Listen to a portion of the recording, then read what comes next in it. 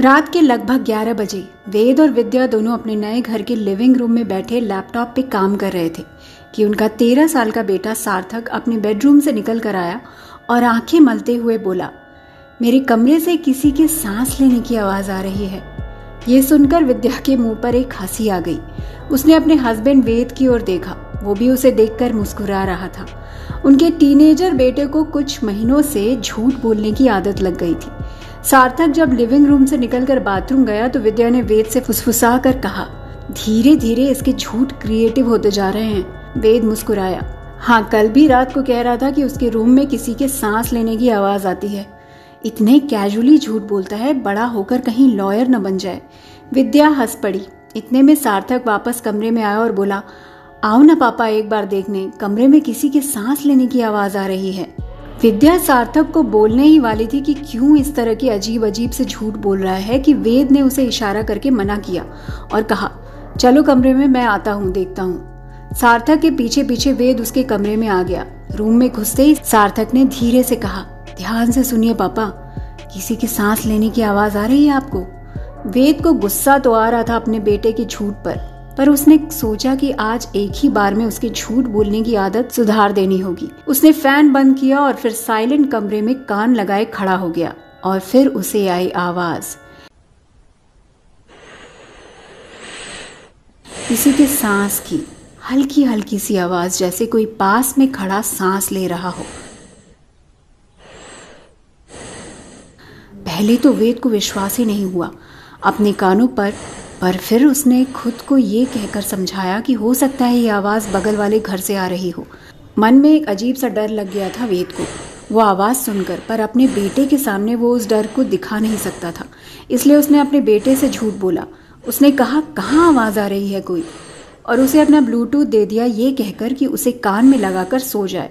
सार्थक भी अपने पापा का ब्लूटूथ कान में लगाकर सोने चला गया। वेद 1 मिनट के लिए उसके रूम में खड़ा यही सोचता रहा कि ये आवाज कहाँ से आ रही है। फिर धीरे धीरे चलकर लिविंग रूम में गया। लिविंग रूम में अपनी वाइफ विद्या को धीरे से टच किया और धीरे से विस्पर करके कहा, विद्या, 1 मिनट मेरे साथ सार्थक के रूम में चलो। विद्या ने लैपटॉप से ऊपर नजर उठाई तो वेद के चेहरे का रंग उड़ा हुआ था। क्या हुआ वेद? विद्या ने घबरा कर पूछा। कामना। वेद दोबारा से सार्थक के रूम में पहुंच गया और उसके पीछे पीछे विद्या भी। सार्थक आंखें बंद करके गाने सुन रहा था। वेद ने विद्या से धीरे से पूछा, can you hear something? Ved और विद्या दोनों जैसे कान खोलकर कुछ सुनने की कोशिश कर रहे थे, पर अब उन सांसों की आवाज आनी बंद हो गई थी जो थोड़ी देर पहले वेद ने सुनी थी। I can't hear anything, Vidya ने कहा। Even I can't hear it now. Ved Vidya का हाथ पकड़कर बाहर लिविंग रूम में आ गया और उससे बोला, you know, I literally heard someone breathing in his room. ऐसा लगा मुझे जैसे कोई मेरे पास खड़ा सांस ले रहा हो। विद्या की हंसी छूट गई। कहीं तुम अपनी ही सांसें तो नहीं सुन रहे थे? वेद भी हंस पड़ा। हो सकता है बगल वाले घर से आ रही हो आवाज, वेद ने कहा, बट मुझे बहुत ही क्लियरली सुनाई पड़ी थी। Maybe we will check again in some time, Vidya ने कहा। या, वेद ने कहा और फिर दोनों अपने काम में फिर से लग गए। वेद, विद्या और उनका बेटा सार्थक 2 हफ्ते पहले ही एक नए अपार्टमेंट में शिफ्ट हुए थे। फ्लैट के ओनर 6 महीने पहले ही चल बसे थे और उनके बच्चे यूएस शिफ्ट हो गए थे फ्लैट को रेंट पर देकर। फ्लैट काफी बड़ा था, इसलिए वेद और विद्या दोनों काफी खुश थे और साथ ही उन दोनों का ऑफिस भी फ्लैट से काफी क्लोज था। 1 हफ्ते में ही वेद और विद्या दोनों को फ्लैट से लगाव भी हो गया था। वो केवल सार्थक ही था जो रैंडमली आकर बोलता रहता था कि उसे कुछ अजीब लगता है इस फ्लैट में, पर वेद और विद्या दोनों ही उसकी बात नहीं मानते थे क्योंकि सार्थक को झूठ बोलने की आदत थी। कभी अपने कम मार्क्स छुपाने के लिए झूठ बोलता तो कभी दोस्तों के साथ खेलने जाने के लिए, पर इधर बीच इस नए घर में शिफ्ट करके तो उसके झूठ और क्रिएटिव हो गए थे। कभी कहता कि लग रहा था कि मेरे पीछे कोई खड़ा है, तो कभी बोलता उसे किसी की प्रेजेंस फील होती है, और लास्ट 2 रातों से वो आकर बोल रहा था कि उसे किसी के सांस लेने की आवाज आ रही है। वेद और विद्या ने इसीलिए रात की बात पे ज्यादा ध्यान नहीं दिया क्योंकि उन्हें अपने बेटे पे यकीन था कि वो झूठ बोल रहा है, पर वेद के सांस लेने की आवाज सुनने के बाद वो थोड़ा सा फ्रीक आउट जरूर हो गया था। इसलिए नेक्स्ट डे सार्थक के स्कूल जाने के बाद और अपने ऑफिस जाने से पहले वेद ने एक बार जाकर अपने बेटे के कमरे का दरवाजा खोला और फिर ध्यान से सुनने की कोशिश करने लगा। कोई आवाज नहीं, बस बाहर से गाड़ियों की आवाज आ रही थी। वेद ने चैन की सांस ली और फिर रूम का दरवाजा बंद करके वेद और विद्या ऑफिस के लिए रवाना हो गए। उस रात सार्थक जब लिविंग रूम में अपने पापा के साथ वीडियो गेम खेलने आया तो बड़ी कैजुअली उसने बोला, पापा फिर से आ रही है आवाज। वेद के कान खड़े हो गए। उसने विद्या की ओर देखा। विद्या ने आंखों से इशारा किया और दोनों जल्दी जल्दी अपने बेटे के कमरे में पहुंच गए। और फिर उन दोनों के कान में आई एक ही आवाज, किसी के सांस लेने की आवाज। विद्या ने वेद का हाथ जोर से पकड़ लिया। वेद कमरे की खिड़की के पास पहुंचकर बाहर देखने लगा कि कहीं आवाज बाहर वाले फ्लैट से तो नहीं आ रही है, पर आवाज क्लियरली कमरे के अंदर से ही आ रही थी। दोनों ने सब जगह चेक किया पर कुछ भी नहीं, बस एक सांस की आवाज थी जो शोर मचा रही थी और फिर अचानक से रुक भी गई।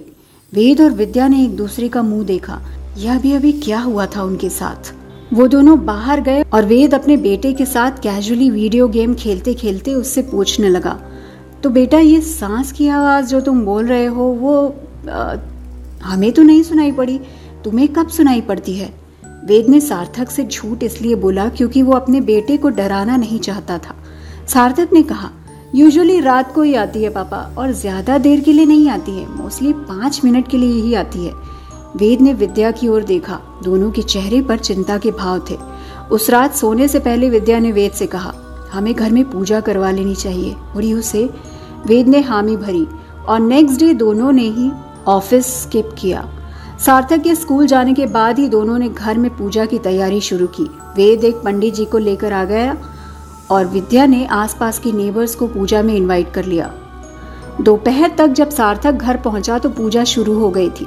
वेद और विद्या ने उसे भी पूजा में बिठा लिया। शाम तक पूजा चली और फिर पड़ोसियों को प्रसाद बांटने के बाद वेद और विद्या थोड़ा निश्चिंत हो गए थे।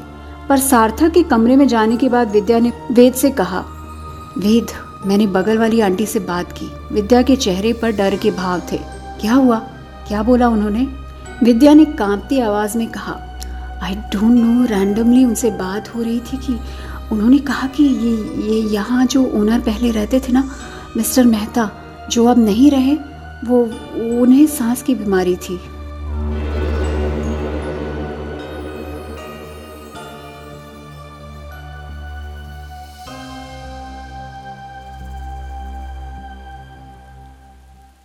विद्या को डरा हुआ देखकर वेद ने उसे समझाया, ही डोंट वरी, अब तो हमने पूजा करवा ली है, अब कोई प्रॉब्लम नहीं होनी चाहिए।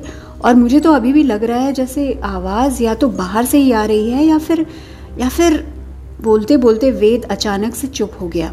क्या लग रहा है वेद? विद्या ने कहा। वेद ने एक लंबी सांस ली और कहा, मुझे लग रहा है कि सार्थक हमारे साथ कोई शरारत कर रहा है। क्या मतलब? विद्या ने पूछा। वेद ने जवाब दिया, डोंट यू थिंक कि वो बहुत ही ज़्यादा कैजुअल है, you know, for a 13 years old।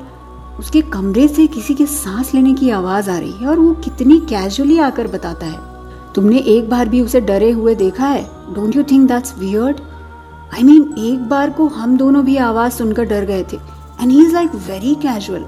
Vidya Ved से बोली, नहीं वेद, मुझे नहीं लगता कि सार्थक इतना बड़ा झूठ बोलेगा। नहीं, कुछ तो है जो मुझे बॉदर कर रहा है। आज रात को देखते हैं, अगर दोबारा आवाज आती है तो we'll have to connect with the Mehta family. उस रात खाना खाने के बाद लगभग 10:30 बजे सार्थक अपने रूम में सोने चला गया। विद्या और वेद भी सोने की तैयारी करने लगे, इस उम्मीद में कि आज उसे किसी के सांसों की आवाज नहीं सुनाई देगी। वो सोने जा ही रहे थे कि लगभग 11 बजे पिछले 2 रातों की ही तरह सार्थक ने अपने पेरेंट्स के रूम में नॉक किया। पापा, मम्मी। आज उसकी आवाज में एक डर था। वेद ने तुरंत दरवाजा खोला। क्या हुआ बेटा? पापा, फिर से मेरे कमरे से किसी के सांस लेने की आवाज आ रही है।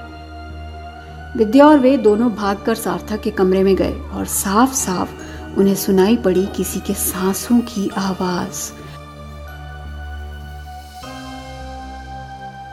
इतनी क्लियर आवाज कि उन्हें लग रहा था जैसे साथ में कोई खड़ा होकर सांसें ले रहा हो।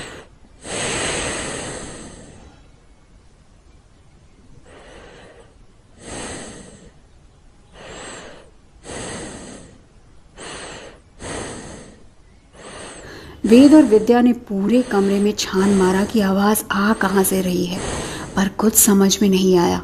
5 मिनट के अंदर अंदर हर रात की तरह उस रात भी आवाज़ आनी बंद हो गई। पर वेद और विद्या इतना डर गए थे कि उन्होंने उस रात सार्थक को अपने कमरे में ही सुलाया। रात भर उन दोनों को नींद नहीं आई, पर वो सार्थक को और डराना नहीं चाहते थे, इसलिए नॉर्मल होने की एक्टिंग करते रहे। रात भर सोए नहीं तो सुबह दोनों को उठने में देर हो गई। जल्दी जल्दी सार्थक को तैयार करके उन्होंने स्कूल भेजा और फिर लिविंग रूम में बैठकर इस सोच में पड़ गए कि इस अजीब सी डरावनी प्रॉब्लम से अब कैसे छुटकारा पाया जाए। ये कौन है जो हर रात उनके कमरे में सांस लेता है? ये किसकी सांसों की आवाज है? वेद और विद्या दोनों ने डिसाइड किया कि आज रात को मेहता फैमिली को यूएस में कॉल करके पूछेंगे कि ये आखिर क्या चल रहा है उनके घर में। तब तक के लिए दोनों ने डिसाइड किया कि सार्थक के कमरे को लॉक करके रखेंगे और उसका सारा सामान दूसरे कमरे में शिफ्ट कर देंगे। वेद जब सार्थक के कमरे को लॉक लगाने के लिए गए तो उसे उसके मोबाइल की आवाज सुनाई पड़ी। ये सार्थक के मोबाइल की आवाज थी। सार्थक जल्दी जल्दी में अपना फोन स्कूल ले जाना भूल गया है, ये सोचकर वेद उसके कमरे में गया। मोबाइल की रिंगटोन सुनते सुनते वेद उसके स्टडी टेबल के पीछे लगी अलमारी के पास पहुंच गया। अलमारी के अंदर फोन नहीं था, आवाज अलमारी के पीछे से आ रही थी।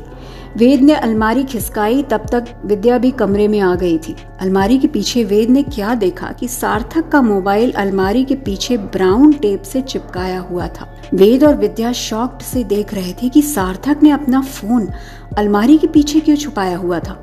और फिर जैसे कि वेद को महसूस हुआ था, वेद ने सार्थक का मोबाइल अनलॉक किया और सर्च करते करते जो जो बातें सामने आई सार्थक के माँ बाप के सामने, वो उन दोनों को ही परेशान और गुस्सा कर देने के लिए काफी थी।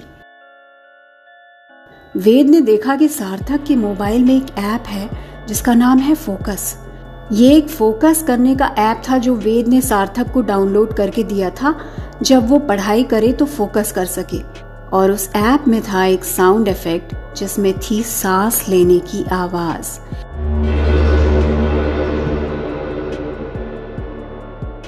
ये वही आवाज थी जो आज से 4 दिन तक लगातार रात को 11 बजे सुनाई दिया करती थी। वेद और विद्या अब तक समझ चुके थे कि ये सार्थक की शरारत थी और वो अपने पेरेंट्स के साथ प्रैंक खेल रहा था। वेद ने फिर सार्थक का व्हाट्सएप ओपन किया और उसके फ्रेंड्स के साथ उसकी चैट्स देखकर आग बबूला हो गया और हर्ट भी। सार्थक के क्लास के कुछ बच्चों ने एक ग्रुप बना रखा था जिसमें उन सब ने एक दूसरे से बेट लगाई थी कि कौन अपने पेरेंट्स को सबसे ज्यादा डरा सकता है। उसमें से एक बच्चे ने तो अपने पेरेंट्स के रूम में एक पुरानी डॉल रख छोड़ी थी और हर बार उसके पेरेंट्स वो डॉल फेंक कर आते तो वो लड़का उस डॉल को दोबारा लाकर घर में ही कहीं छुपा देता था। बेट इस बात की थी कि जिसके डराने से उसके पेरेंट्स कोई क्रिटिकल स्टेप लेते हैं वो बेट जीत जाएगा। उस ग्रुप में सार्थक ने मैसेज डाला था कि वो कैसे अपने पेरेंट्स को सांस की आवाज से डराता है और कैसे उसके पेरेंट्स ने डर के मारे घर में पूजा तक करवा दी है। यहाँ तक कि उसने ये भी लिखा था कि उसने अपने पापा को उस पे शक करते हुए सुन लिया था, इसीलिए लास्ट रात उसने डरने की एक्टिंग भी की थी। ये मैसेज पढ़ के गुस्से के साथ दोनों पेरेंट्स दुखी भी हो गए थे। कैसा बेटा है उनका कि एक बेट जीतने के लिए इतना बड़ा झूठ बोल ले गया। दोनों अब उसके स्कूल के घर वापस आने का इंतजार करने लगे थे। दोपहर में जब सार्थक घर पहुंचा और अपने पेरेंट्स को लिविंग रूम में बैठे उसका इंतजार करते हुए पाया तो वो समझ गया था कि उसका सीक्रेट अब उसके पेरेंट्स को पता चल चुका था। वेद और विद्या ने उसे ज्यादा कुछ नहीं बोला और न डांटा। वो दोनों समझ गए थे कि उनके बेटे को डांटने का कोई प्रभाव नहीं पड़ता है, इसलिए उन दोनों ने उससे बात ही बंद कर दी। वेद ने उसका फोन अपने पास रख लिया और कहा कि अगले 1 महीने तक उसे ना उसका फोन मिलेगा और ना ही उसे उसके ग्रुप के दोस्तों के साथ खेलने को मिलेगा। विद्या ने सार्थक को बताया कि उसके सारे फ्रेंड्स जो उसके साथ साथ अपने अपने पेरेंट्स को डरा रहे थे, उन सबको उनके प्रैंक के बारे में बता दिया गया है और वो सब भी उन्हें पनिश करेंगे। सारी गार्जियंस ने मिलकर ये डिसाइड किया था कि इन बच्चों की शरारत स्कूल के प्रिंसिपल को भी बताई जाएगी ताकि दोबारा इस तरह की शरारत दोबारा करने की हिम्मत न करें। ये सारी बातें बताते वक्त वेद और विद्या ने देखा कि सार्थक के चेहरे पर न डर था और न रिमोर्स। उल्टा वो ऐसे रिएक्ट करने लगा जैसे उसके साथ गलत हो रहा है। गुस्से में सार्थक ने अपना बैग उठाया और अपने रूम में जाकर दरवाजा बंद कर लिया। वेद और विद्या लिविंग रूम में बैठे ये सोचते रहे कि अपने बेटे को सुधारे कैसे। वेद ने विद्या से कहा याद है ना, जब बचपन में कोई शरारत करता था तो पापा के एक बार घूरते ही शांत हो जाया करता था। विद्या ने मुस्कुरा कर कहा, हाँ, सिर्फ अपने दादाजी से ही डरता था। काश कोई उसके दादाजी जैसा ही आकर उसे सुधार जाए। मैं तो अब थक गई हूँ।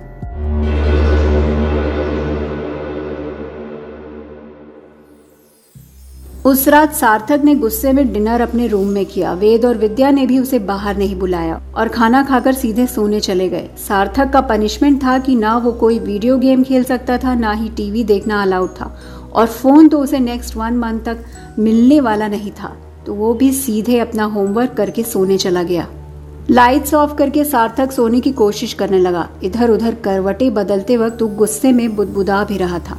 13 साल के सार्थक को जरा भी अंदाजा नहीं था कि झूठ मूठ की सांसों की आवाज से अपने पेरेंट्स को डराते हुए उसने क्या अजीब कर दिया है। उसे जरा भी अंदाजा नहीं था कि उसके पहले उस रूम में रह रहे मिस्टर मेहता, जिन्हें सांस की बीमारी थी, उनका टीनेजर पोता जो ठीक उसकी उम्र का ही था, वो उन्हें हर रात कमरे के बाहर से सांस की आवाजें निकालकर चिढ़ाया करता था। उसे जरा भी अंदाजा नहीं था कि सांस की आवाज निकाल अपने माँ बाप को ही डराने की कोशिश करते हुए उसने मिस्टर मेहता को नाराज कर दिया था। याद दिला दिया था उन्हें कि उनका पोता कितना बदतमीज था और कितना परेशान किया करता था उन्हें। सार्थक ने अपने माँ बाप को डरा कर बहुत बड़ी गलती कर दी थी, क्योंकि उन सांसों की आवाज से उसने सिर्फ अपने माँ बाप को नहीं डराया था, बल्कि मिस्टर मेहता की आत्मा को भी नाराज कर दिया था। क्योंकि उस रात जब सार्थक सोने की कोशिश कर रहा था तो उसे सुनाई पड़ी वही सांसों की आवाज, जैसे कोई उसके बगल में लेटा हो, ठीक उसके कान के बगल में, और सांस ले रहा हो।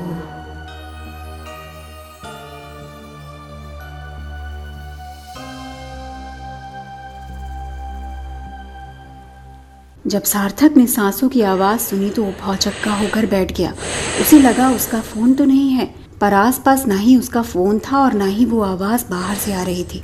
सार्थक ने उठकर कमरे से बाहर भागने की कोशिश की, पर बेड से उठ नहीं पाया और ना ही उसके मुंह से कोई आवाज निकल पा रही थी। एक अंधेरे काले कमरे में सार्थक घिरा हुआ था, केवल एक आवाज से, जो हर एक सेकंड और तेज होती जा रही थी, वही किसी के सांस लेने की आवाज।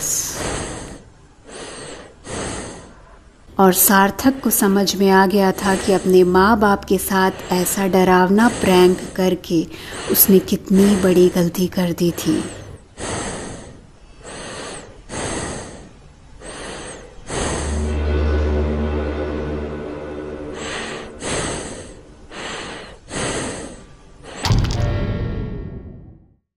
हाय, मैं हूँ निहारिका और आप सुन रहे थे अनरिटन स्टोरीज बाय निहारिका। जाने से पहले let me share something with you all. Let me tell you that I don't believe in supernatural stories. ये सारी कहानियाँ जो मैं बनाती हूँ केवल मेरे खुराफाती दिमाग की उपज हैं, तो इन्हें कहानियों की तरह ही लीजिएगा और डरिएगा नहीं। जल्द ही दोबारा लेकर आऊंगी एक नई अनरिटन स्टोरी। मैं हूँ निहारिका और आप सुन रहे थे अनरिटन स्टोरीज बाय निहारिका।